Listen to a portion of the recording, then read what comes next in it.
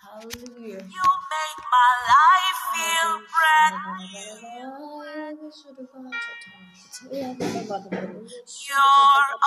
amazing. You make my life feel brand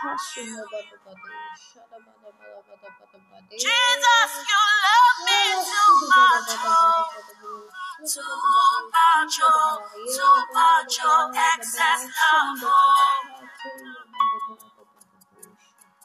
Jesus, you love me too much, too much, excess love. Jesus, you love me too much, too much, excess love. Jesus, you love me too much, excess love. To my podcast, and personally, I've not been doing any more, and I really want to apologize for that. So today I want to talk about what I call we have the way, but the world is confused. The world is so confused. The world is in shambles. Like everybody's just most people, not everybody are running out of scatter when a way has been provided. We are just so many people are living confused where God has cleared apart. God has cleared apart. God has cleared apart. And what is the part I'm talking about? Okay, let me continue by saying many people are looking for the way to be saved.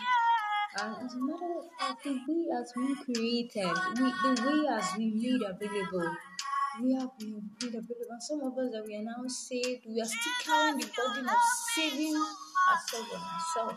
There's so much confusion, and I have a burden in my spirit to share this afternoon to talk about the word salvation.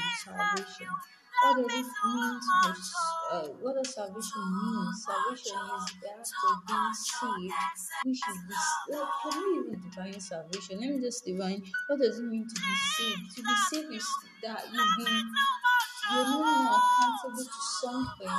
You paid the dues for that thing, so you are free from that thing. So now we were all enslaved in sin, and God sent Christ to Jesus Christ to pay for that enslavement sin cost us.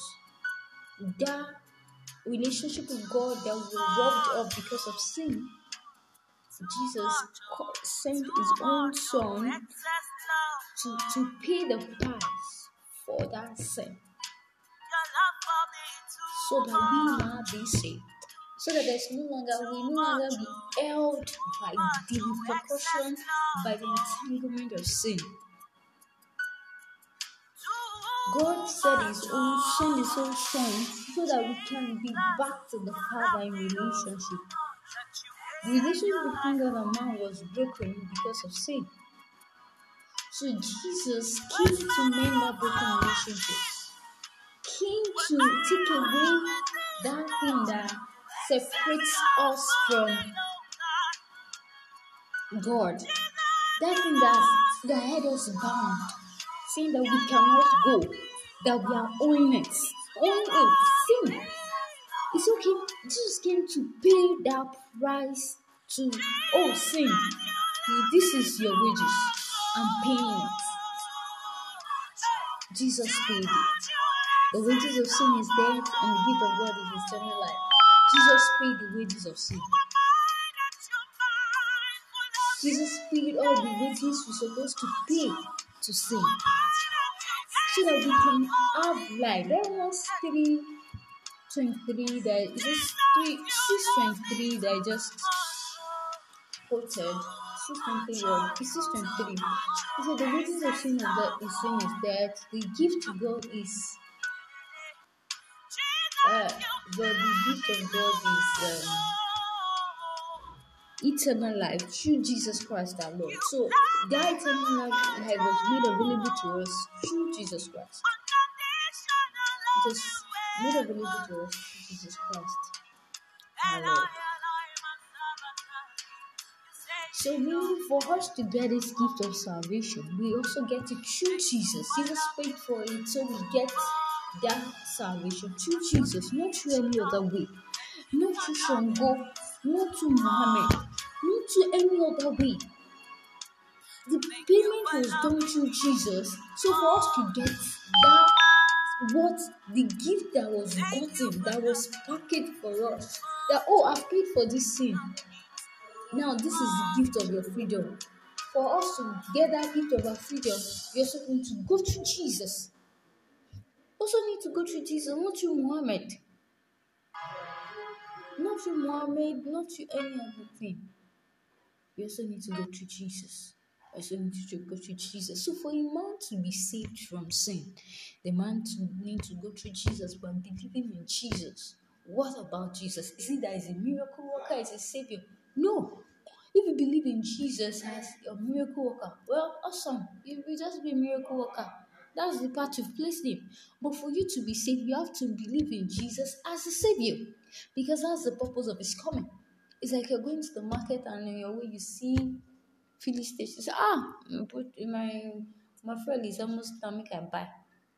It doesn't mean that's the reason you left the house. That's not the reason you left the house. You're still going to the market to buy something. So Jesus, when he was on earth, before the time for him to die came, he did some other things. He healed people.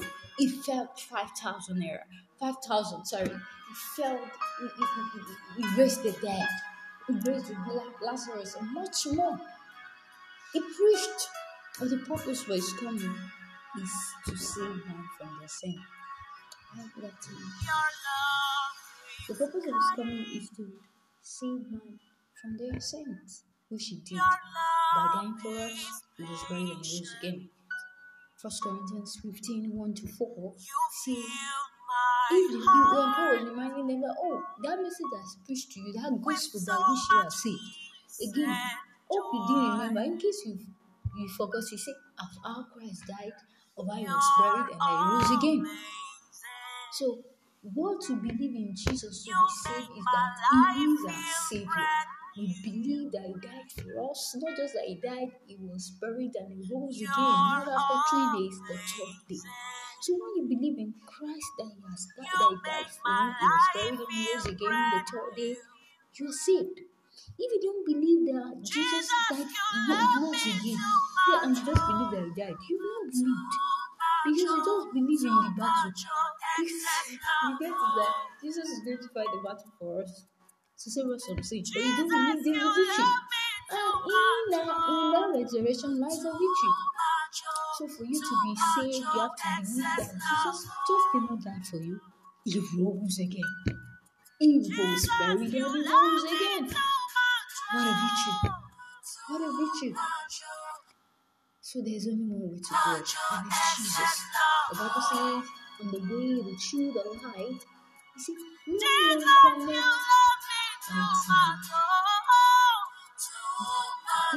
cometh unto the Father except through me. That's John 14. John 14. I can't remember the exact verse now. You can get to God through Jesus, not through any other way. Please let's stop the confusion. You can get to God through any other way. It's through Jesus. And when we know that we can get to Jesus, God through Jesus, we don't just believe that he died. We don't believe that he is a miracle. We believe in him as a Savior who died for you. He was buried and he rose again. This is where you're saved. This is where you're saved. You're saved from your sin. You're saved from your sin. And when you're saved from your sin, something happens to you. And that I'll be talking about in the next episode. Once again, for coming to listen to this episode of What Have You Become Unshakable. It will be about life in Christ, and I hope you're blessed. I trust you're blessed. Thank you, and I'm using like December. Thank you.